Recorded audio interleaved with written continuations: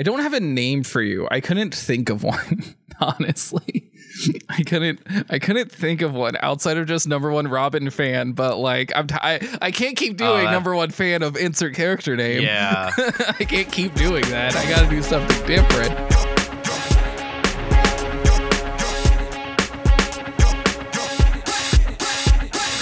Here's how the story goes. We're gonna chat about a real stretchy lad who wears a straw hat. In each episode we're gonna recap. It's Sailing All Blue with Xander and Matt.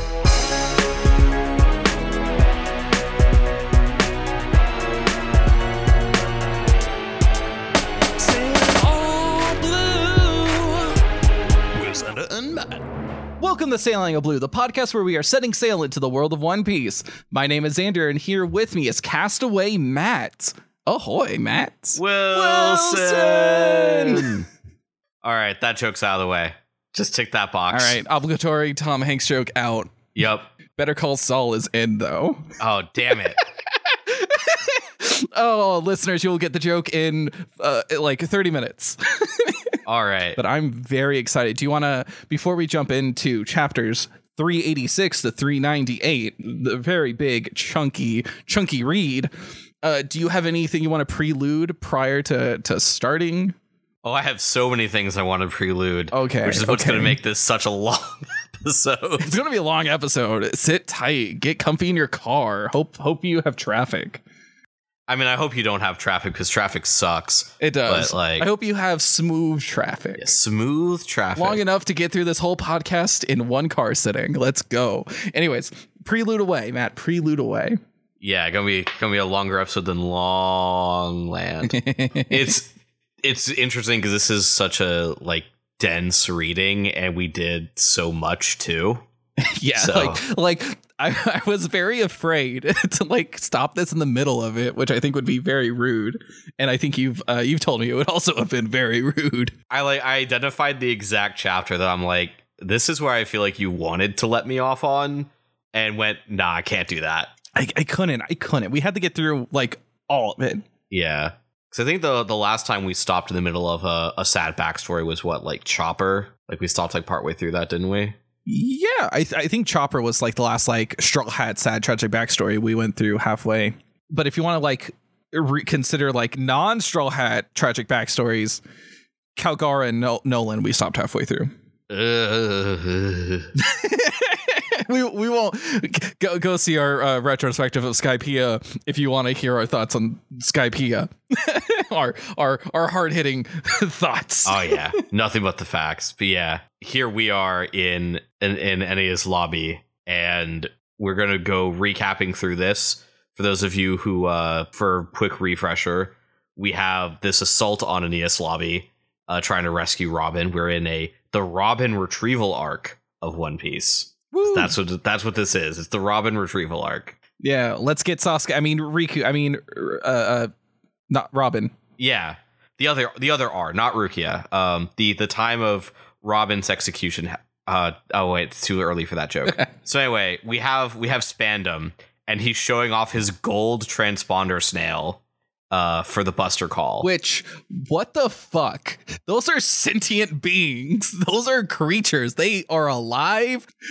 And did they just dip them in gold? Because that thing is not like its eyes are closed or cast over. Its eyes are closed. No, he says it's a rare species. Is it? Oh, yeah. It's a valuable species. That's right. But like it just looks like it literally was just dipped in gold. It literally looks just solid mechanical. It's creepy. I don't like it. Yeah, I have to assume that the gold and silver transponder snails are ones where like their radio waves go like longer, farther, like better. Yeah. They're AM versus FM. Yeah. Which we get in SBS that all the components are put on the snails. The snails just do radio wave things. Everyone else puts all the other shit on top of them. So like when Sanji, because people were apparently concerned about Sanji breaking the snail phone back on Puffing Tom. Yeah, that'd be a concern. Yeah, we had to clarify. Oda's not addicted to snails. He's only addicted to dogs. He's only addicted to dogs. But it also answers our question from before, because I also had no idea. I feel like I did know this information, but I forgot it. Like almost everything in One Piece. But I didn't think like all their stuff was in the shell, essentially. They just have little They have transponder backpacks. That's so cute. I like that. I like this snail fact. They're all cyborgs, like Frankie. Frankie was predicted so early then. Oda, you genius. I don't think that's how that works. I don't think that's how foreshadowing works. You say that, but there are some people in the One Piece community, they're like, oh, this one line hinted at this thing. It's like, I think that was just a coincidence there, buddy. But you know what? Let's go. Let's roll the meme. Yeah, no, it's nothing ever beats like Ichigo's bed sheets. That's the best prediction. Anyway. Wait, okay. I will ask that. I need the answer to like Ichigo's bedsheet things, but off episode. We have too much to cover today. We have too much to cover. Anyway, I have no idea what that means, but go on, please. Okay. Please. Anyway, anyway, he's just showing it off to his elephant, which we now have the name Funk Freed for the elephant, and the elephant doesn't give a shit. It's just like eating fruit, but just this whole image of like Spandam is gloating to no one. Essentially about his gold transponder snail. It's so much power, ha ha ha. And he keeps like putting his finger over the button, like maybe I'm gonna press it, ooh, like just getting off on it. It's kind of weird. It's man, Lucci only gives exposition when people are around to listen. This dude is one step above that. He gloats regardless of who's around. Is Robin and Frankie are in the room, right? No, we're gonna get to that because see, a random agent like runs up the stairs, bursts in the room, is like, Director Spandam, pick up the goddamn phone, and like he kind of like and Spandam kind of like is like kind of like jumps back a bit, like like almost like he's been caught masturbating or something. It's like, sorry, I was stroking my snail. Yeah, he's just. Oh, is that what the kids call it now? We're adults. we are mature adults. But basically, there's like a call from the guards, like, hey, like you need to pick up the phone, and because apparently Bluno, when he picked up the phone earlier to hear the message because he saw it was off the hook. He didn't put the phone back on the hook. These people have terrible etiquette. Like, no wonder the government needs to be overthrown. So, but also, instead of taking the call, Spandam takes the phone from his office and he goes into the cell, like next door, where Frankie and Robin are, just to taunt them. And he brags that even though Straw Hat Luffy has come and beat a whole 5 of my guards, he's about to receive a report about how the giant gatekeepers, who are very reliable, have definitely crushed all your comrades. That's right. I forgot that. Like, they're like, oh yeah, Luffy's only stopped 5 men. Yeah. And it's more like 500. Which it's up. Yeah. Which that number is about to go up. But yeah. They were trying to revise it to 500, but the guy got knocked out. So all Spandam heard was 5. And then the CP9 dudes walked in. He just like laid down the phone because he then spent all this time just stroking his snail instead of doing anything with the phone. Like, God, what a bastard. Anyway, he puts the phone on speaker because he's dumb to hear the report.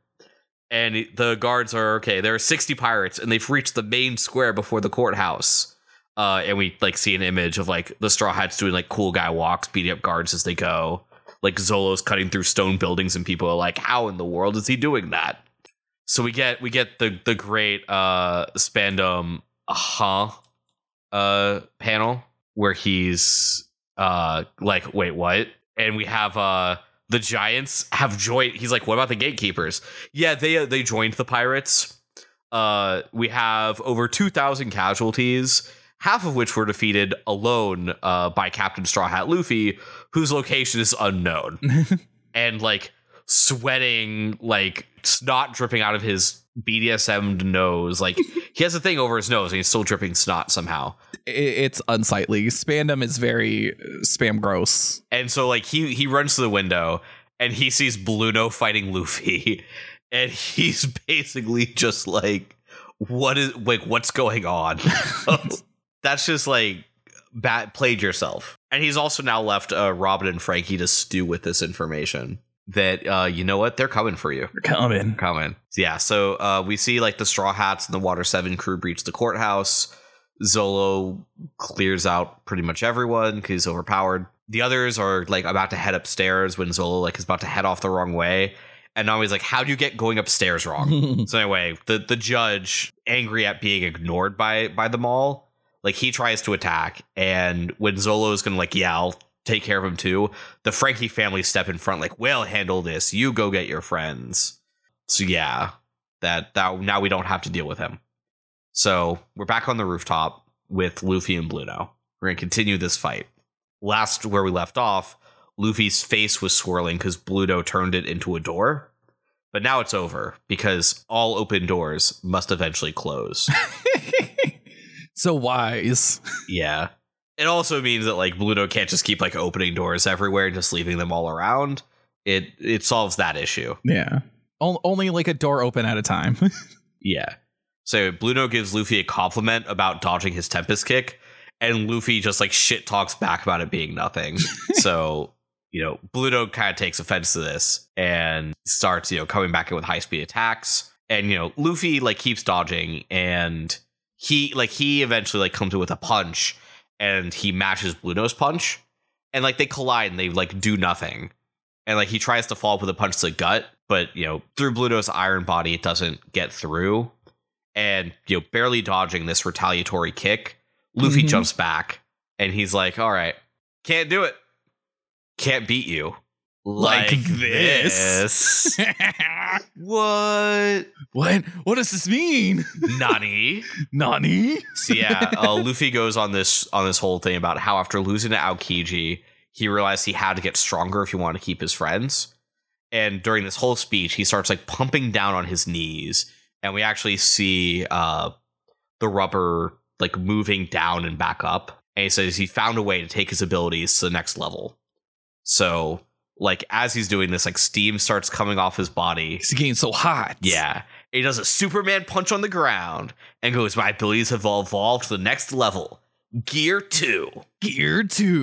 Which we have to call it Gear Second because that's it's Gear Second. It's Gear 2, not as cool as Gear Second. It's Gear 2 in this, my friend. It is Gear 2, but Gear Second sounds so much cooler. Say Gear Second and then say Gear 2 afterwards, and tell me you don't want to continue saying Gear Second. I mean, I want to say second gear. Yeah, say Second Gear. That's also cooler. But it's also Zolo on the merry-go. I mean, you're also wrong there, but I can't deny your use of Zolo. Paramethea. Barcelona. That's like the worst recurring joke. Just the translations in general. They're great. They're fun. Yeah. Anyway, this is a pretty famous panel. Like I've seen the panel before. Yeah.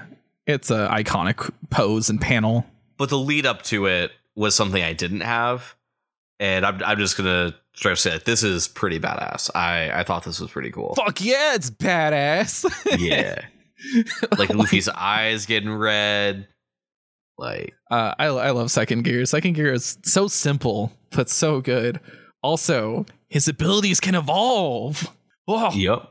Which kind of fits into the whole like you find out more about your devil fruit and how to use it over time. But anyway, Bluto's like trying to figure out what's going on inside Luffy's body because he sees like all the steam coming off of him. He's like, what's going on inside his body? Like he's doing something. So Luffy starts winding up a Gum attack, and Bluto's like, aiming just gives me time to dodge. So he goes into the whole shave thing to dodge, and all of a sudden, Gum jet pistol. It's not a Gum pistol, Gum jet pistol. Gotta go fast. It's a direct hit. we get a few of these like 2/3 page panels nowadays for these fights. It's just a really cool thing where we then have a few other panels showing like other perspectives as Bluto goes flying. It's almost like the Matrix like swirl around thing, but done in like manga form. It's very good. It's very cool. Bluto's fucking face of shock and getting the air pumped out of him. It's so good. Yeah, and like Luffy immediately comes in with a second strike and then a kick. Of course, like these also like fuck him up. And Bluto realizes Luffy's speed comes from him using the shave technique. So Luffy is also using Shave. He copied it. Monkey see, monkey do. Monkey do Luffy? Okay. Monkey do Luffy. The D stands for do. Duplicate. Does it? Duplicate Luffy. We don't know what the D stands for, but the D can be anything for a good joke. It's provocative. It's provocative. So anyway, Bluto like tries to escape with the air door and like formulate a plan for how to stop him. He's like, all right, if I turn his body into a door again, that'll interrupt whatever the hell he's doing inside his body. So he tries to, go for the head. Like he opens a door behind Luffy's back and tries to hit him. And Luffy just straight like DBZ dodges it. Instant transmission. Yeah. Just like steps to the side, quick thing. And Luffy's like, hey, I noticed when you look like you've disappeared, really your feet are just hitting the ground 10 times each instant to move. I figured it out. Figured out how to do that. So that's how he's copying. So that's what Shave is. It's just move faster. Move faster. Yeah, just move faster, Five Head. Yeah, just move your feet faster and you will go faster. Yeah. It's so funny. It's like Zoro learned the sword harder. It's so good. Just move harder, Five Head. That's the martial arts technique. Move faster. You just go fast. Iron Body is just flex harder. Probably. It's just like that calisthenic thing from freaking like Ring Fit Adventure. It's just a defense move from that. That's all it is. Absolutely. Really, that's all they've done is they just played a lot of Ring Fit Adventure. That's all CP9 is. They're masters of the game, pro gamers. Yeah. So anyway, like Bluto is like, all right, I'll use my strongest Iron Body. That'll still stop him. Gum Jet Bazooka. No, it doesn't. Jet Bazooka. Let's not go for a regular pistol or a jet pistol or a regular bazooka. Jet Bazooka. God, I think I've mentioned this before. I love it when like shows will call out their like move or techniques. I love that shit. Oh, I love called attacks. It's so fun. Like in actual fights, I mean, you're just telling your enemy what you're doing. But if you could still land it, that's pretty badass, honestly. But I love it. So seeing like the recurrence of just not even just pistol or bazooka, but them getting second gear upgrades. Like that's fucking sick. Everything in second gear is now jet something. Yeah. I can't wait for Jet Whip. Or like Jet Axe. Jet Axe. Fuck, that would be sick. Bring down all of Enies Lobby, just like Arlong Park with Jet Axe. All I can think of is now that scene from that anime where like the guy is like, I'm going to cast magic punch. And then he kicks the guy.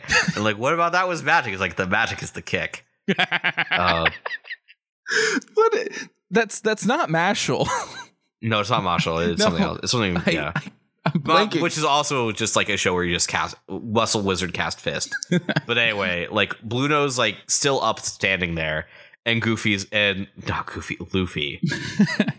like, wow, you sure are sturdy. I'll have to show you something more interesting. Gear. Oh, he fell down. Gear. What was he about to do? What was he about to do? The thing is, like, why would you name something Gear 2 unless you wanted to continue numbering? So Luffy, this is our hint that Luffy probably already knows Gear 3 and is ready to break that out. But very hype, very good. Oh, I'm so sick. Anyway, continue. Yeah, so that's pretty cool. But yeah, Luffy notes like, hey, my body kind of had trouble keeping up with that. I'll have to work on that. So back outside in the square, we have Commander Sogeking, the Giants, and Yokozuna, who are holding the gate to the courthouse square. So we have all the characters who don't matter. Inside the courthouse. What do you mean? Sogeking is our favorite. They're like Condoriano. Hey man, he had a purpose. But no, we know Sogeking's Usopp now. That's the problem. We know he's Usopp. Yeah, we now know as the audience it got revealed. But in my heart of hearts, they're two separate characters. I mean, have you ever seen Usopp and Sogeking in the same place? Never.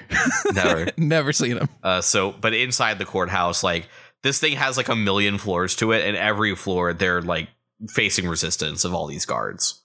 I swear, the guard count goes up to like 3,000 by the time these chapters are over. Yeah, like it gets up there. Yeah. So now, though, the time of Robin's execution has been moved, and Spandam is having the prisoners prepped to go through the gates of justice, since once they're on the other side, they'll be basically out of reach of the Straw Hats. Mm-hmm. And so outside, we see Kokoro, like, by like the train and everything, like, you know, like drinking, like, yeah.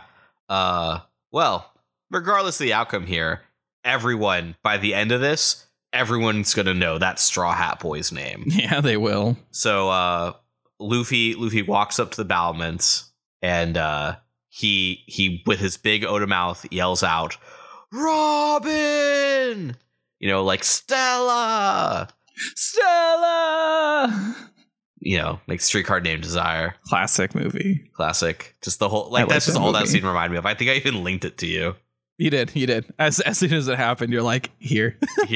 This is what this reminded me of. We have to make this joke. Yeah, but Luffy, he came. Luffy, oh yeah. So several I also sent you that. Is several characters react to this with, you know, varying emotions. But most importantly, Frankie with a smile goes, He came. And that is now in the reaction image folder.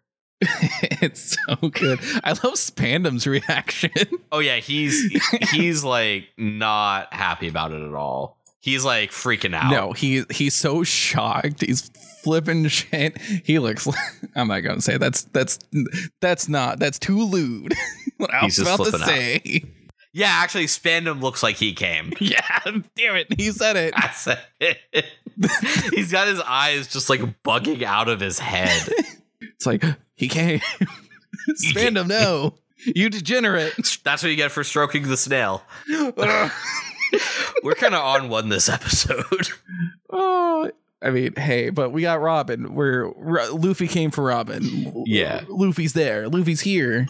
Speaking of meat on bone, Luffy pulls his emergency meat on bone from his pockets and eats some like it's some goddamn sensu beans. He has snacks. Yep. So that's that foreshadowing paying off. See, that's foreshadowing. So yeah. So Spandam's very upset because Luffy's on the roof where Bluto was. Well, you know, like Bluto's still there, but he's like on the ground. And Frankie tells Robin, like, hey, the deal was broken by the government. So like, why won't you accept the Straw Hats' help? What are you still running away from? You know, and Frankie then starts doing what you should do anytime the police or anyone else tries to kidnap you to another location. He begins to poop his pants. So he gets a big ass. Yeah. So his trunks start expanding with gas, and he tells Spandam, hey, I'm going to self-destruct and take you with me. This is a 2-mile explosion.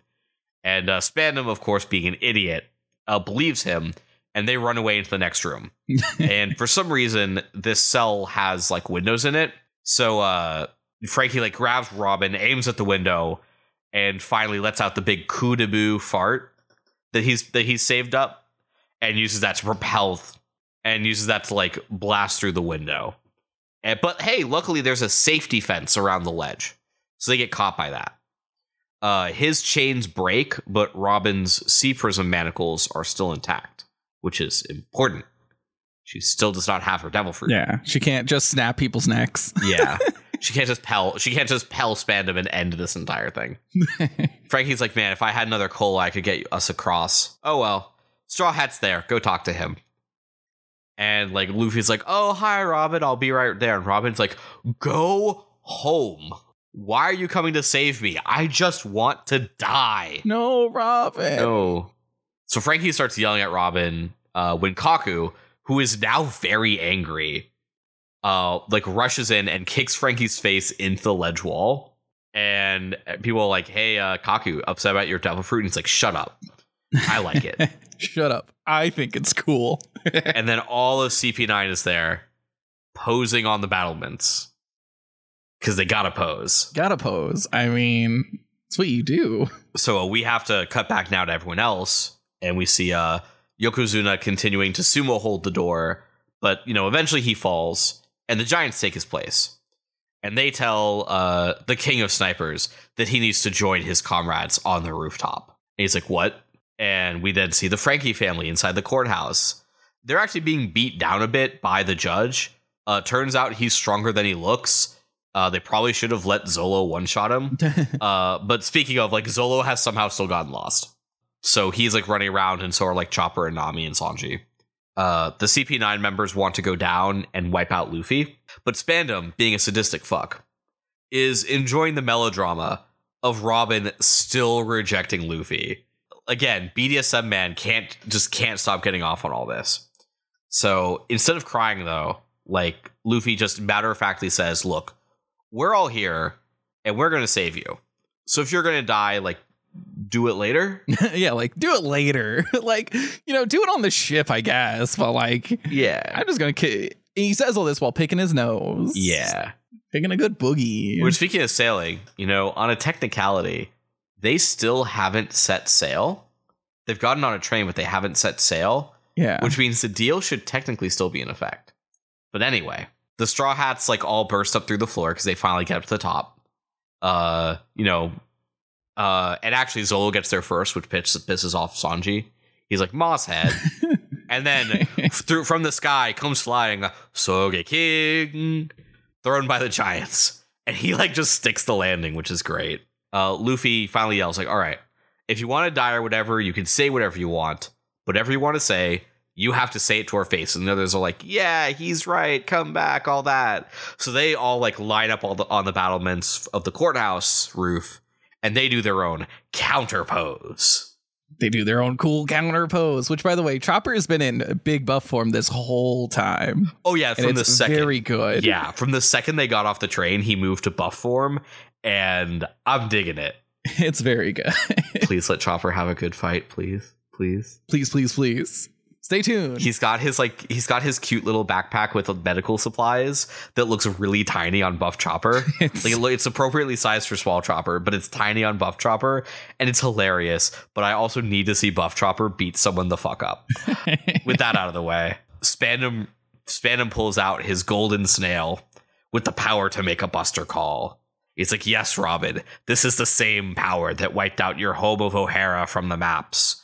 And, like, this actually gets a reaction out of Robin, who yells at him to stop. And again, sadistic fuckhead Spandam. He gets all giddy, like, doing his whole stroking thing, like, should I press it? Should I press it? I'm gonna press it. And the Straw Hats notice, like, Robin's getting incredibly emotional with her protests. And, like, as she kneels, crying, we enter. Finally. Sad Robin backstory. I'm so I love Robin's backstory. I love Robin's backstory.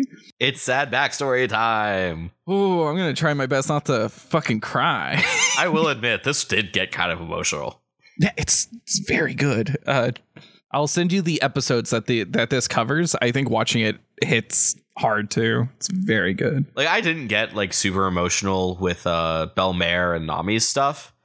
But even though this was almost kind of a retread of it, don't at me, it hits a little bit harder. But we also spend a little bit more time with it. We've had, you know, like, hundreds more chapters with Robin than we had with Nami at the time. Yeah, we also get a backstory that's more than, like, a chapter. Yeah.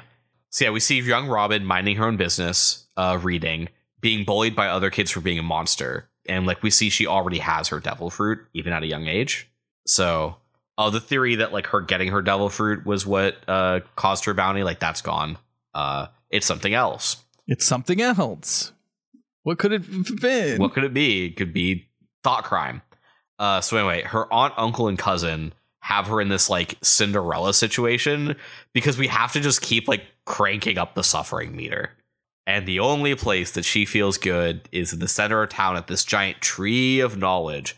It's a giant tree that houses the Archaeology Society. And they're awesome. They throw Robin a surprise party with cake to congratulate her on passing her test to get her PhD in archaeology. Which means Robin is actually Dr. Robin. And we've been not saying that this whole time. It's fine. It's a PhD. It's a PhD. It's not real. Don't at me. I don't have Twitter, but don't at me. So, yeah, Professor Clover, who is the Dumbledore of this group with crazier hair, is like, you can, now that you're an archaeologist for real, you can study anything you want. And Robin's like, I want to unravel the mystery of the void of history. And he's like, nope, that's taboo. Can't do that. Can't do that. Nope. Also, before we continue, I want to point out that we get to see the planet surrounded by various other planetoids in this scene. And I just want to point out that's very cool. Also, do we have many moons? Because like a lot of those like other planetoids are pretty close to the big planet. But that's a future question. But I wanted to point that out. I don't know if you noticed it, Matt. The big globe that's in the middle of the room. I didn't pay attention to it, but wow, that's a lot of stuff. It's a lot of tiny planetoids. That's why I'm like, space?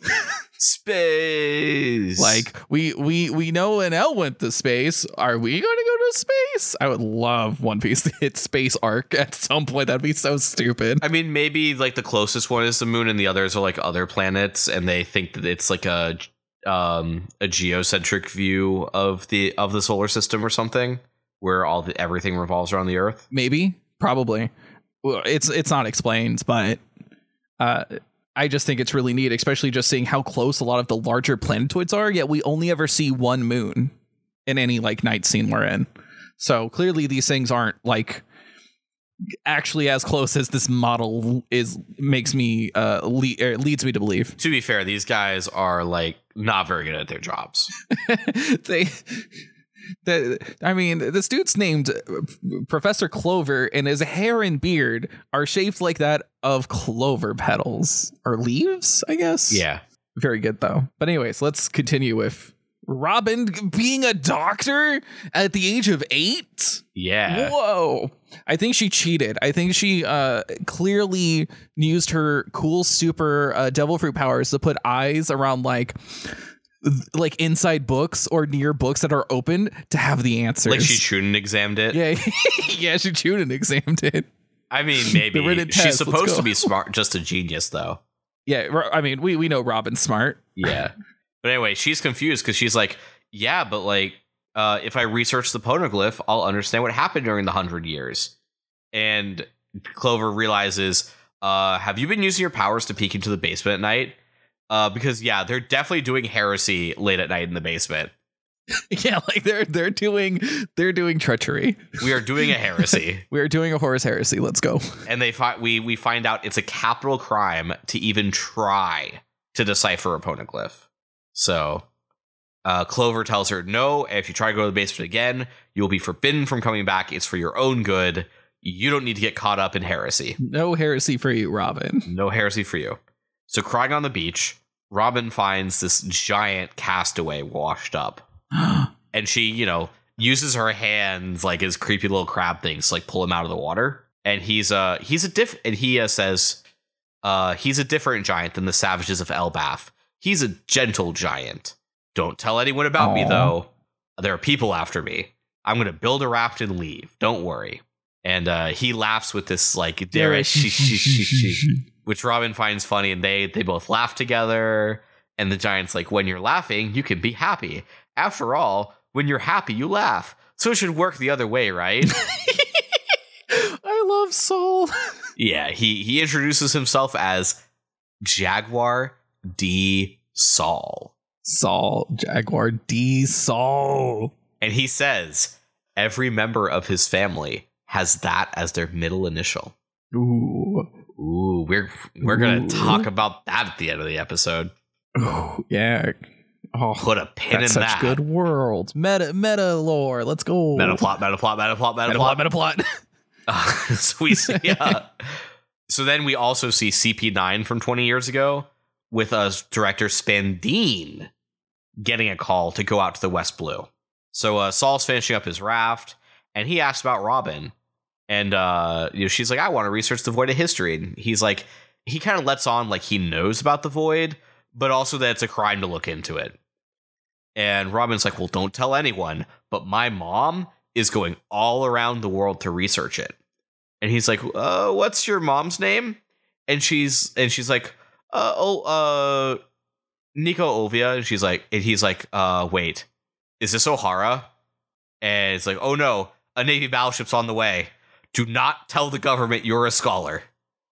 So Robin's gonna head back to the tree to warn them, and thus will begin the ever-changing amount of distance between the shore and the tree, because I swear it's as long as the plot demands. Yeah, like it feels weird that it keeps stretching, but it's either instantaneous or takes forever.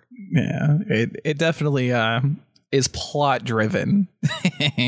Yeah, it's measured in plot inches.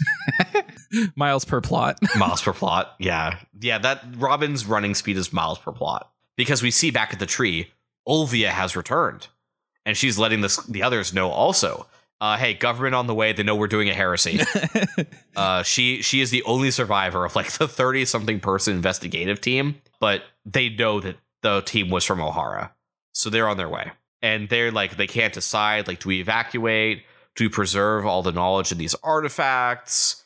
And like, Olvia is sad because she feels like she doesn't have the right to go see Robin because she abandoned her years ago. Like, she's glad she's alive and doing well, but like, she can't really see her. So Olvia is going to grab a gun and run to the coast to try and take the fall for all the scholars.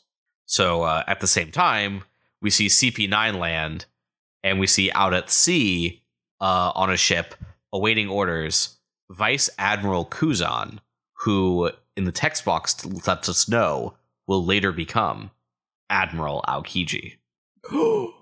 Kuzan, we get their name now. We get his name. And kind of further confirmation that the admiral titles are like titles of the position.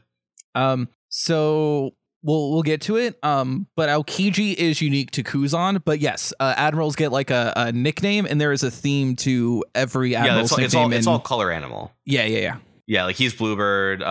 We know there's like the Bluebird, the Red Dog, and the Yellow Monkey. Yes. Because I can't be bothered to remember what yellow is in Japanese. I'm very bad at this. I don't speak Japanese at all. Ditto. Yeah. I also don't remember Adam Sandler. What? Damn it. Sorry.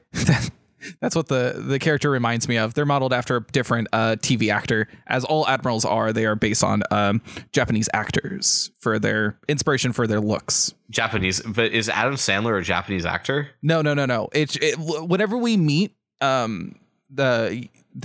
admiral, I'm blanking on their name.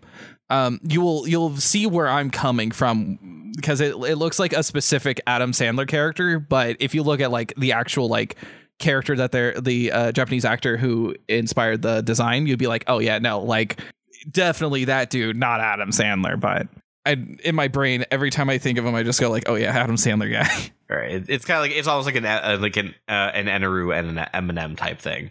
Yeah, except Eminem is the actual model. Right, but that's the idea. Is famous people are modeled after. Yeah, but yeah. So CP9 they start raiding the island, and they tell everyone who's not a scholar, get on the evacuation vessel while they investigate the scholars. So Olvia tries to shoot Spandine, but it doesn't kill him. It just like messes up his jacket, but he's like, oh no, I'm dying. Give word to headquarters that should I die, my son should fill my position. So, that's how Spandam gets his role, nepotism. So, anyway, he tells Olvia that they are here to make an example of O'Hara, since it has its renown as a scientific hub. That way, they can scare people away from investigating the 100-Year Void. So, Robin reaches the tree to find the scholars captured outside, and they try to tell her to leave. And the government agents never really accost Robin. It's kind of interesting. She's just able to just walk up to these prisoners and say hi. Yeah, well, I mean, she's a child. Yeah, they don't know they're a devil fruit user, and two, it's a child. What's a child going to do with a whole bunch of Marines in CP9? Yeah, which again, CP9 being this whole people only know about CP 1 through 8, but they're secretly CP9. Everyone fucking knows about CP9. Everyone knows about what was CP9. The need for that plot point? That's going there. Yeah. Anyway. To be cool, to be stylish. Yeah, to be stylish. Anyway, the agents in the tree confirm that they found the poneglyph in the basement, but they can't do anything to it. They it won't break or anything. So Robin says this isn't fair. And Spandine's hey, look, The scholar's true objective is to create a super weapon. And Professor Clover is like, that's not true. And please, let us talk to the 5 elders about our discoveries and hypothesis on the Void Century. So we're gonna get some of that. Plot. I don't know. It's interesting. Like to get we first hear about it in Skypiea, and it's very clearly linked to Robin. And we've been following the poneglyphs since Alabasta. But it's getting clear. It's more and more linked into our overall meta plot, and what we're doing is the search for this history. It's a pretty interesting thing. Yeah, it is. I can't wait to learn about it. More of it from a person who's current. I want to know more. I want to know more. Yeah, because you know way more than I do. You've got another 600 chapters on this. Yeah. We get more. So stay tuned. It's very good what we get to learn. But it's not enough. It's not enough. Yeah. It's barely much more than what we'll get here. Yeah. So Spandine gets the elders on speaker snail for Clover, and he's like, all right. He goes on basically this whole lecture. The great mystery is not the poneglyph itself, but why the poneglyph? Why were they made? Who needs unbreakable stone tablets? Our logical conclusion is there was an enemy, which is something we also heard about with Shandora, if we remember, that the point of the bell was to ward off the enemy that they think the ancient Shandora, not the one the Shandians are in, but the old Shandora was destroyed by the enemy. And the poneglyph was put there because it was such an anti-enemy stronghold. Whoever made the poneglyphs were eliminated by the enemy, and that enemy survived, which is what necessitates the poneglyphs. Coincidentally, the world government began 800 years ago at the end of the Void Century. So, based on what they've read, there was this massive kingdom of which no trace remains, more than the weapons. What is so threatening to the world government is the very existence and idea of this kingdom that existed. And right before Clover can say, the name of this kingdom was, the elder on the phone gives this order, shoot him. And Clover is immediately shot and cut off. So we don't get to find out the name of the kingdom here. But we know now that it was some massive world-spanning kingdom that all these nations got together and fought against. And the world government is the enemy. Yeah, we got here, boys! Let's go! We finally got to the big thing. The world government is bad. This is where One Piece begins. This is where One Piece truly begins. It only took us 395 chapters. It really does feel sometimes like a joke, hey, One Piece gets good 300 episodes in. But One Piece doesn't start till then. This is when One Piece starts. So yeah, the elders goes, Ohara has learned too much, attack, and Spandine presses the golden snail and initiates the Buster Call. And for some reason, he has to do it sideways gangsta style. I don't know why, but he feels the need to. I guess. So Spandine's trying to take Olvia away since she still has some other piece they need. And Robin looks at her and does this whole are you my mommy thing? And Olvia's I think you're mistaking me for someone else. And she's like, no, I'm Robin. Don't you recognize me? I even studied hard enough to read the poneglyph. And the CPI agent's well, I guess she has to die too. Because she's just admitted she could read the poneglyphs. But at the same time, cannon fire from the Buster Call starts to pepper the island. Because you see, Spandine's an idiot. And did not realize that they should get off the island before sounding the Buster Call. So to avoid die, it's almost like that scene from the Iron Giant when the guy is fire the nuke at the giant now, and they're you idiot, where the giant is? Where's the giant, Mansley? It's kind of that kind of energy. It's so good. It's so funny. We needed a little levity in this moment of tragedy. Oh, it's real tragic because now Robin and Olvia can have their moment together. Oh, I'm so sorry, all this, and then Saul shows up And Olvia's like, why are you here? Actually, never mind. Just make sure Robin escapes. Mysteriously, Olvia still has things to do here. And we never see her again. I have a theory that they're still around. Hey, no body, no death. No body, no death. We learned this from Pell. Oh, but yeah. I hope Nico Olvia comes back. They're so cool looking. I love their design. Oh yeah, she's got this pretty cool design. But yeah, she definitely did something, and we'll figure that out. But yeah, as Saul's carrying Robin away, Olvia screams at Robin to live, which is important because that is in direct opposition to what she's saying now. So Kuzan's men on the shore spot the deserter, Saul, which gives us like a sub-mini flashback to Vice Admiral Saul interrogating the prisoner Olvia and having a change of heart comparing what she says to what's like on the buster call order. So a cannon actually hits Saul and he like shrugs it off and he, like sets Robin down and then he picks up and throws a whole ass boat. So Robin tries to run off to the evacuation ship and the people on the evacuation ship are all like, oh no, it's the monster, go away. So she runs back to Saul. And Kuzan, but at that point, Kuzan has caught up to Saul and he ice fruits Saul. So Saul pleads with Kuzan, like, is this right? Like, we shouldn't be doing this. And the evacuation ship then blows up. And it looks like Vice Admiral Sakazaki hit it. And we see Sakazaki, whose nameplate indicates he will later become Admiral Akainu, saying they had to destroy the ship to ensure not a single scholar escaped. So we have very different personalities and ideas between two of the current admirals. Ooh. So that's just like an interesting bit of characterization there. Also, it's pronounced Admiral Akainu. Akainu, whatever. I'm just reading the portmanteau. Yeah. No, I got what you said. Akainu because Inu's dog. Yeah, Akainu. So Saul tells Robin to run, and someday you will meet friends who will protect you. No one is born into this world alone, and when it's unbearable, just laugh.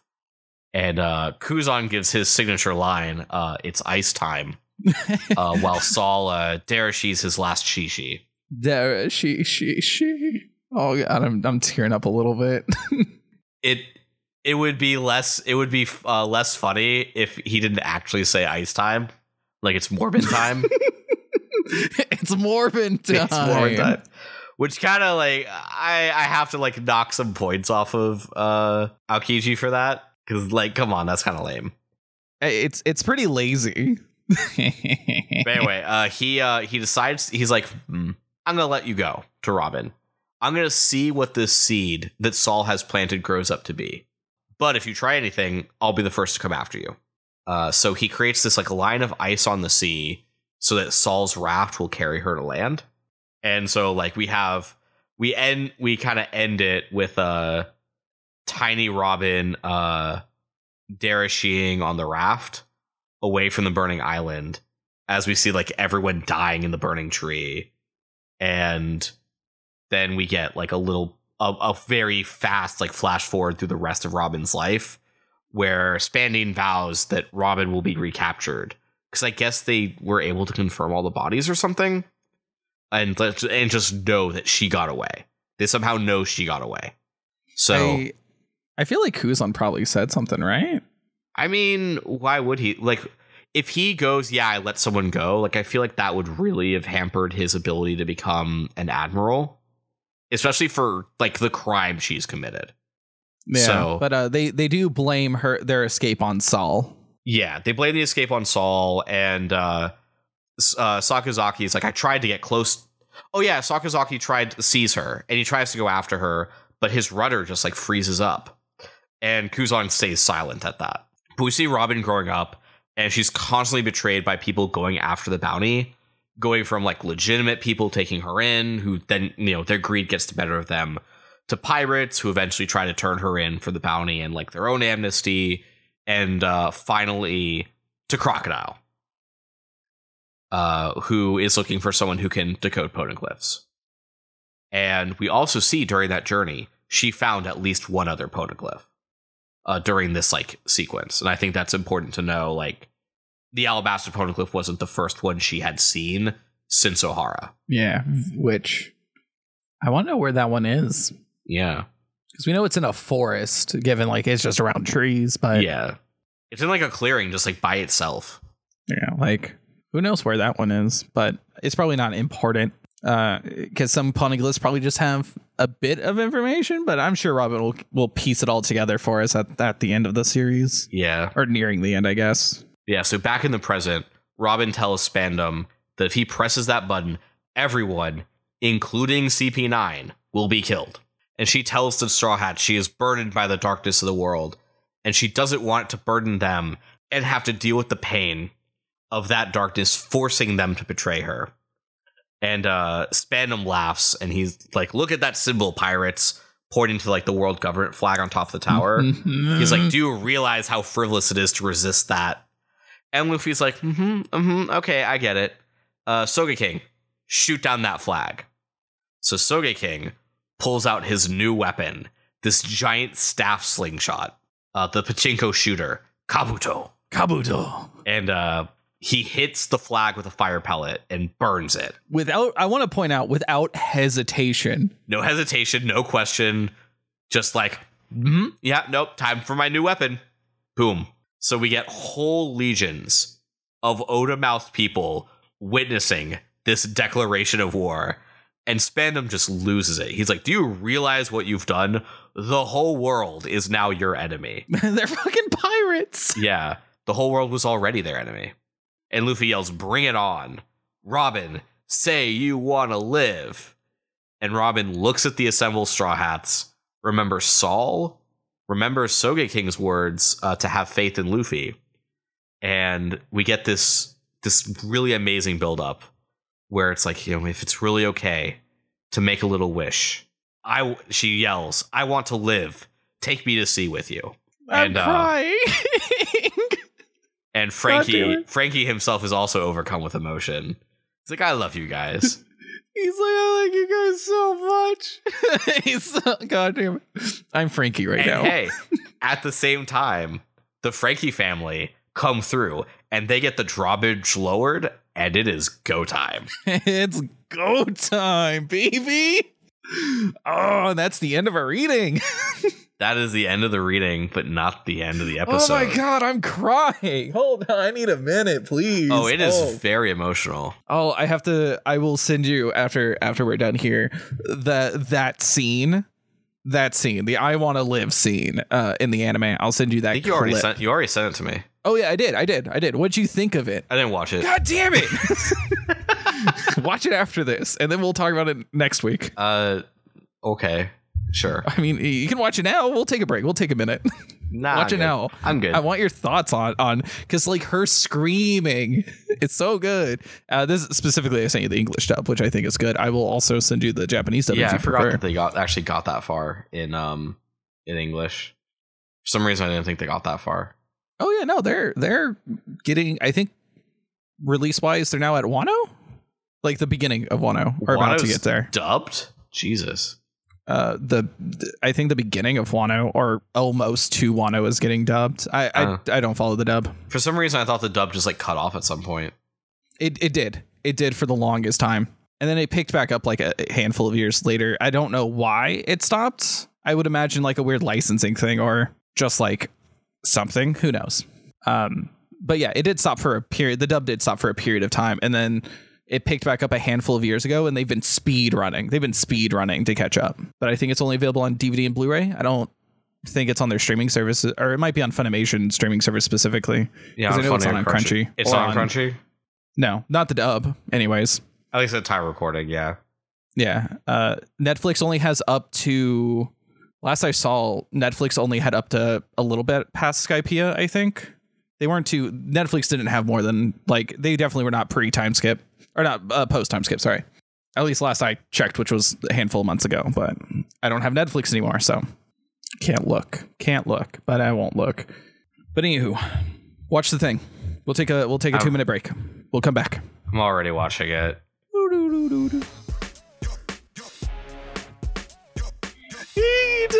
so good. But yeah. right, I'm always impressed at how the anime is able to take different, like a page and turn it into like 4 minutes. I mean, they took a few pages and turned it into like 2.5 minutes. Okay, I think it's fine. It's amazing. Anyway, but both the dub and the Japanese for actresses for Robin and them screaming "I want to live" is so good. They really did it. They definitely did it. They did. They said the line. They said the line. They did the thing. They said the thing. Yep. But yeah. Water 7 good? It's definitely a good arc. It's hitting the right emotional beats it needs to. It's hitting the right cool factor. The whole like battlement lineup is awesome. Big fan of that. Big fan of like any kind of like lineup like that, especially how they're all lining up to fight. Yeah. Which now moves into some of our other things. I'm actually gonna switch around the order I want to talk about these. I actually want to start off with kind of some predictions. Who's gonna fight who? So what I really want is I want there to be a fight where you have like 2-on-2, but what I really don't want it to be is to be like Chopper versus like Zipper Mouth Guy and then like Soge King and one of the other joke characters. Like I really don't want that. That would be sad. But I'm pretty sure Zipper Mouth Guy is gonna fight Chopper, and I'm also pretty sure I've already even seen a scene of Khalifa versus Nami. I'm pretty sure that happens. If I have to like put it together, it's like probably gonna be like Lucci and Luffy have to fight because like Luffy called him, and Lucci's the strongest. They have to fight. It's how it has to go. But we're gonna have like probably like Kaku versus Sanji. Yeah. As much as I would love Soge King versus Kaku for long nose supremacy. The fact that Kaku has already come in with kicks, it kind of feels like we should have kick person versus kick person, and then for Zolo, sword person versus sword person. Who's the sword person? I forget the name. But there was a person with a sword. There was a person with a sword. There was a person with a sword. I forgot who had the sword though. Yeah, I can't remember which of them has a sword, but one of them has a sword. But and as we all know, it's always sword versus Solo. But Sanji versus Kaku is your thing, and then Zoro versus whatever one of the Enies Lobby members has the sword, and then the other one is the one who like Soge King would fight. Yeah. Who's Frankie gonna fight though? Frankie doesn't fight anyone. Maybe Frankie will fight. He'll fight Funkburger, the elephant. I can't wait for you to get to the elephant. Can't wait for you to see what they're about. It's very good. You'll be like, oh man, this is so great. Will be your exact words. You'll be like, this is great. This is worse than Banana Gator. No. Fun fact: you will be like, oh, this is like the thing in Alabasta. So it could be Banana Gator. Who knows? It's Banana Gator tier. I don't know what it is with evil people in One Piece and having a weird animal, but that's just how it goes. That's how. Yeah, we had Arlong with the cow fish thing. Yeah, Momo. Yeah. We had Lionel Richie, our favorite character, our mascot, our boy, our big cheese, the captain we wish we had. But they're not evil. That's why he's captain. Yeah. They're obviously not evil. I mean, Wapple kind of created the body horror that is Helmet. I mean, he's also not like main villain either. Like we're talking like saga villain. Like a saga villain? Oh. Yeah, 3 out of 4 saga villains had a thing. Arlong, Crocodile, Enel didn't have one, but like that's fine. Yeah, Enel didn't have one. Man, no. With I guess the snake fills that like role. The snake but wasn't on its side. Obviously not Enel's snake, but like I think the snake fits that big animal for the saga role, even though they're not the pet. They are the big animal of the arc. I mean, Enel's guy had Holly the dog. Holly the dog. Oh yeah. Yeah, Holly the dog that we defeated by being a dick to dogs. The dog was so loyal that it would knock itself out for Zolo. It's such a good puppy, though. Such a good boy. They listened just too well. I'm interested to see how it goes. Yeah. Yeah. I think you'll be very excited with the fights. I think we get some good fights. We get a pretty badass chopper moment. We get a cool thing.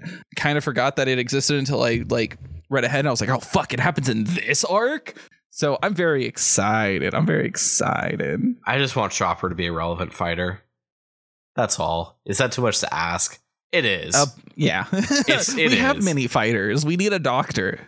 They're a doctor, not a fighter. I'm a healer, but it's because we have Sanji and Zolo already. We don't really need much more. So yeah. Look, we need mercy, not battle mercy. Okay. Yeah. So that's just the other big prediction is like, how is this saga going to end? Especially now that they've declared war. It's like, is someone how are they going to get out of this? Because there's no way no one's like radioing like other ships, right? You know, so yeah, like something's going to have to happen, right? Like they can't just let Enies Lobby keep being under attack. So like, is some bigger force going to come in and like hit the reset button and provide the Straw Hats an opportunity to escape? I don't know. We have the Buster Call snail. So that's still a player. Yeah, that would be the trope. Expand him like his daddy? Probably. Spandine. Yeah, also, yeah, the nepotism is really rough. It's real. The nepotism be real. But yeah, other things I want to talk about is Gear 2 and copying the powers. Yeah, Gear 2. So, yeah, him training for it's pretty cool. Like, I really like the introduction of it. It's nice to have, like, now some kind of reason for Luffy to be fighting stronger people now. Because if you were to say, because it really does like kind of stretch this belief, if you were to say Luffy never once gets stronger over the course of the series from like East Blue to now. Yeah. By having something like this, it lets us like justify that. Yeah. I mean, they don't get stronger. They get those temporary power boosts with Gear 2. Right, makes them a bit faster and stuff, but it doesn't really make them like overall. Their base is not stronger, but I love these power ups. I can't wait for us to eventually get to obviously the third, and then so on and so forth. Very excited. But I will stand that Luffy doesn't. I saw Gear 4 when it came out because everyone was memeing on Gear 4 when it came out. Yeah, fucking Gear 4 is post time skip, and it's so cool. So like I know when that happens. But I didn't know when Gear 3 showed up, and to kind of have this foreshadowing that Luffy already has, that he gets Gear 2 and 3 at the same time, that it's going to be so long till Gear 4 is interesting. Yeah, like I'm excited for Gear 3. I'm excited for you to see it. I'm excited for its reveal. I'm very excited. I like Gear 3. I think Gear 3 is my favorite gear, but I also just think it's just a really good one. It's really good. I like it a lot. And when we get to it, you'll see why I personally think Gear 3 is very good. Yeah. Yeah, I already like Gear 2, though. Gear 2's sick. I actually hope that we're able to complete this arc without needing to dip into Gear 3, personally. Just like just so that can be something we pull out later, but that it's foreshadowed this early that Luffy's considering what Gear 3 would be is good. Yeah. And then also that, like, the 6 powers... I thought there would be like something more to it, but that it's just like copying and training and that's it. While it removes like a little bit of the mystery behind them to an extent, because like they seem to have like a little bit of mystery to them. Like there was more to it than these are just really strong guys.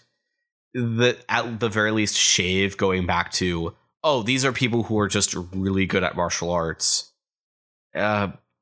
I mean, shave is like, they're like, oh, I saw you move your feet a bunch of times. It's like, yeah, but like, how do you move your feet that fast in place to like quickly like move when you need to, right? Like that's move faster, Fivehead. Yeah, just move faster.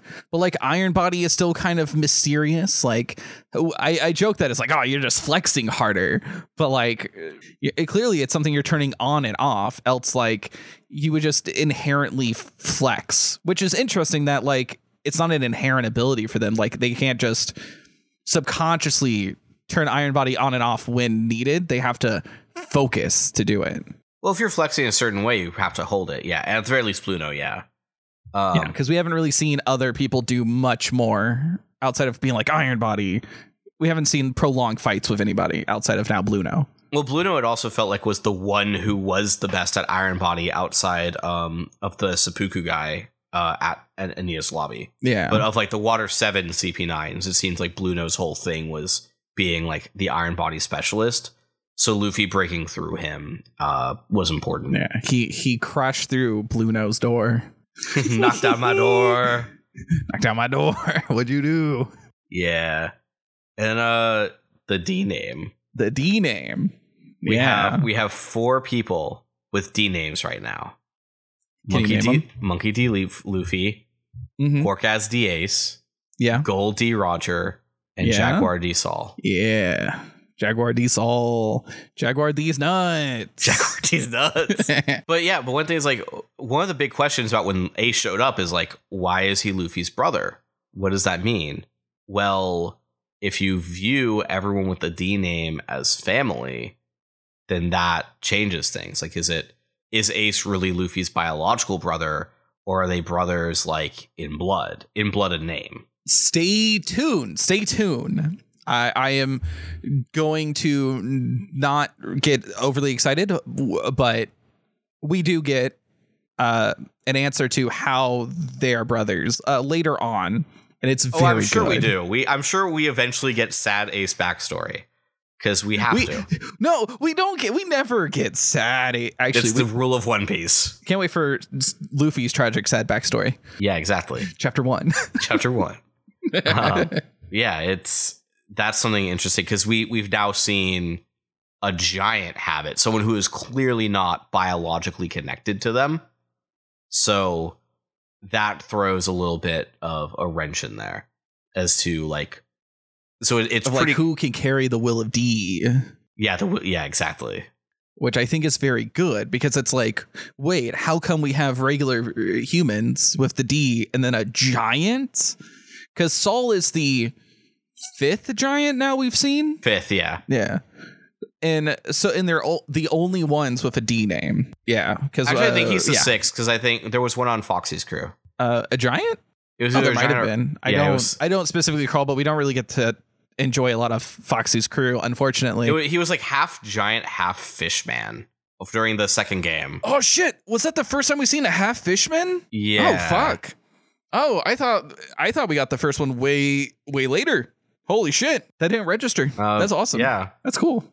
Which means we can have interspecies people, which is pretty fucking sick. Also, do fish people lay eggs? I really don't want to think about that. We'll find out in Fishman Island, maybe. It's interesting that we have I keep saying interesting a lot. I mean, it is interesting. It is, yeah, but it's something that's like I'm keeping in mind of trying to like trace this all together. Because like I know the term Will of D. Like I've heard that. Even the second opening starts with inherited will. Like they don't hide it. Although fun fact, because when we were looking through the anime for G8, everyone had like parts of their sad backstory in that opening, and so did Robin. And I realized it was actually like almost like frame for frame of her being in like Cinderella house. Like when she's crying herself to sleep at night. I skip opening, so I wouldn't even have caught it. Well, that's because you're a savage. Yeah. There's only One Piece opening I care about. And our theme is modeled after it. There is no other theme. The best theme. The best theme. And then I guess We Are follows second. We Are is good, but yeah. I really liked the second one after watching the movie. But anyway, you know what? It is getting time for us to hit that opening. So why don't you give us our next set of chapters? Is that it? We're only talking about the giant and there's nothing else? There's 2 other things. There's one thing is just the note that I understand that the chapter covers have been pretty fire, but I kind of want to talk about them after they finish as like no, we have to talk about them after they finish because it has our boy Our boy. Yeah, our boy Lionel L. Richie. Our boy Lionel Richie. Our other boy, Bon Clay. Yeah. Our good boy, Bon Clay. Yeah. But it's when that finishes, we'll go over it from the beginning. Yeah, but some of the chapter covers we got that aren't like related to the side story, like the chapter titled Demon Child, which is part of Robin's Backflash. We got a really nice like two-page spread like image that I really like. It's Robin and Luffy just in the jungle like safarying. I think it's really nice. It's a really nice image. I really like it. There's a colored version available and it's super sick. I'll find it and I'll share it to you later. Yeah, there's a lot of like the art chapter covers interspersed with this, which is part of why the chapter cover story is taking a while to wrap up. Yeah. And then of course like we talked a bit about it during the flashback, but the whole Akainu versus Aokiji thing and how like kind of different they are. So like seeing how they've grown up, how Aokiji is doing this because he feels like a responsibility, but like just like the possibility that Aokiji is sympathetic, that like Saul, he could be turned is just kind of like a nice little hanging thread there. It's very good. I love the characterization of Aokiji because like we get a bit of it early on in Long Ring Long Land. Yeah. Where it's like, who is this guy? Kind of mysterious. Also, why the fuck? Like, he's a badass. He's fucking he's freezing people. Holy shit. And then he just fucking dips. He's like, okay, I'm bored. I gotta go. My watch says it's time to leave. The plot demands it. Yeah. And then like we're like, okay, so he's like a badass, but like he is gonna let him go, but he fucking narcs to CP9 to be like, yo, hey, Straw Hat's going to Water 7. Haha. And it's like, what's his motivation? What's he doing? And like, why would he give authorization for a Buster Call if he in the last Buster Call thought it was wrong? Like, why would he do that again? Yeah, like what? Like Aokiji is a character that I am just like I don't understand your motivations, my guy. Like you're too ice cold with them. There's also like a kind of hint throughout that Spandum had lied about something to get the Buster Call. My prediction on that is that he lied about Robin pursuing the super weapon. And that's why Aokiji relented with the Buster Call. Because we know she isn't about the super weapon. But that's the big fear, is that she would do the super weapon. Yeah, because it involved, like, Pluton is involved. Yeah. Like, because that's what CP9 is after, is they're after Pluton. Yeah, like their whole justification for taking her. Yeah. And it's like, oh, Robin's also at Water 7. She's trying to get it, right? Like, that was part of the initial Water 7 thing. Like, why people are like, why did Robin turn? Why is she trying to steal Pluton? And it turns out, like, no, she isn't. She just is trying to be a good girl and save her friends from, being killed by the Marines. But, of course, we're here now. Spandam lied about not going to kill her friends. Yeah, Spandam lied about a lot of things. He's a liar who lies. Yeah, Spandam's a big liar. Man, they're not even good lies. Like, at least Usopp tells really good lies. Does he? I don't know. Now, Usopp technically so far has only lied about a few things and has predicted others. Usopp hasn't even shown up to Enies Lobby, so yeah. Like, where the fuck is Usopp? No, he dipped on the train. Yeah, he got on the train. He's like, I'm fucking out. Yeah, this is like when your friend leaves. It's like when your friend leaves a D&D session, like a D&D campaign, and you bring someone else in who like their job is to fill the same, like they're filling the same role in the party. But it's like you have to just like drop them in. Yeah. This is like changing like players mid D&D campaign or something. It's so good. Or just swapping characters like, hey, I don't want to be like a team, like I don't want to be an artificer anymore. I kind of want to be a ranger. Can I change? Or he's even just changing up his ranger build and like his backstory. So now instead of being from Sierra Village, he's from Sniper Island. One Piece is the worst D&D campaign confirmed. You mean the best D&D campaign? Yeah. Go fuck yourself. No, I love this shit. I do have to actually admit, I was thinking about it earlier. A friend had a really cool idea for a campaign, and this was a long time ago. So but it was right when I had first tried to watch One Piece. So when I dropped off, during Maraudie, it was like during that era. and I was going to play a character who was basically Zolo. Nice. Was 3 swords. Let's go. Be super reminded cool. by that. Yeah, because I came up with a whole build for how to do that. Because it was World of Darkness actually. But we were doing like Age of Pirates World of Darkness. Oh, similar to how you and your friends talked about Changeling can be Naruto. Yeah, and actually I was playing a Changeling character who was going to end up who I figured out how to basically be Zolo as a Changeling. But yeah, no. Also, if you don't know, Changeling the Lost is Naruto. If you squint hard enough, you can use the rule set for that. Subscribe to our Patreon for how to do that. And that way I don't have to deliver on it because we just never make the Patreon. Never make the Patreon. No one can ever find the stuff. Exactly. Speaking of no one finding it, we were supposed to, I think, give the next chapter reading like 3 minutes ago. Well, I just wanted to make sure that like everything you wanted to say was said, you know. This long episode, big episode. Good, like reading good. Like this is really good. Yeah, reading good. Also, episode 50! Wah, wah, wah, wah, wah, air horns. We should do like an episode 50 retrospective so I can talk about some of my hot takes. I've kind of alluded to you. I've got some hot takes for the retrospective hot for takes, Water and 7. I'll never know until like we finish Water 7. I have something that I'm waiting. It kind of goes into like why I made those predictions about the fight. There's a few things I want to see how they turn out with the end of this arc. Yeah. And based on how it does, I think I'm going to render kind of a judgment on One Piece being, like 400 chapters in, a whole, 10% into One Piece. Yeah. A whole 10%. A whole 10% into One Piece.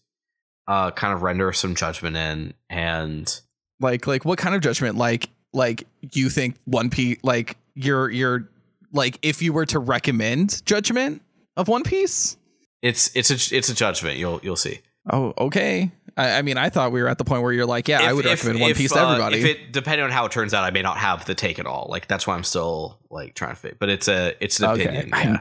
God, I want to know, but I'll find out. We'll find out, or maybe I'll never find out. Well, I mean, you have to tell us what it could have been if you decide to drop it. I'll talk a bit because if it goes another way, then I'll have an entirely different thing to talk about.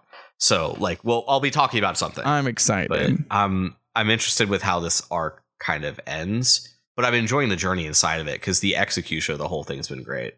Yeah, no. Water 7, I think, is where Oda finally hits their stride in achieving the ideas they want to, they have ideas they want to do, and they are executing on them very well. I'm not going to say perfectly, but very close. They're doing very good, especially compared to like everything prior. Only took 300 chapters. Yeah, we're like 300 plus chapters in. Like, of course, it's going to be better than chapter 1 or chapter 60 or chapter 200. You would hope. But like this arc specifically has just been boom, boom, boom. It's been great. Hit after hit. Were you ready for those chapter assignments though? Give it to me. All right. We're going on a shorter reading. We're taking a breather. We're going to just do 6 chapters, take a break, take a breather, get a good fight in maybe. But chapters 399 to 405, 399 to 405. All right. That is a quick reading. Yeah, it's going to be short. I after this long reading, I wanted us to kind of take a little breather, a little breath. But we get to see if your predictions for who Zoro fights, we get that pretty quickly. If Zoro fights Kaku, that would actually be pretty cool as well. Stay tuned. I just don't think that's... I don't know. I don't see that happening just because of maybe it would be... what I would really love is like another one of those Zolo Zulu Zoro team up fights, kind of like we had in Arlong. That and Sanji again, because their whole because they did it again in the Davy back fight, right? Like those kind of team ups are good, just because that's like the strength of One Piece. I think for what you can do with this series is the team up fights. Mm-hmm. So give us a crew fight. But we're gonna get some fights. We get a good few. I think it's just a lot of fights in these 6 chapters are like the start of fights. But I'm very excited. But let's set sail and see that good Tony Chopper and Frankie fight. Let's go. Wait, what?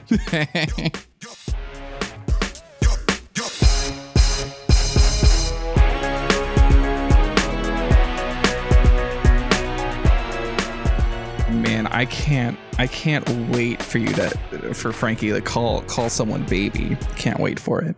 Hey, baby.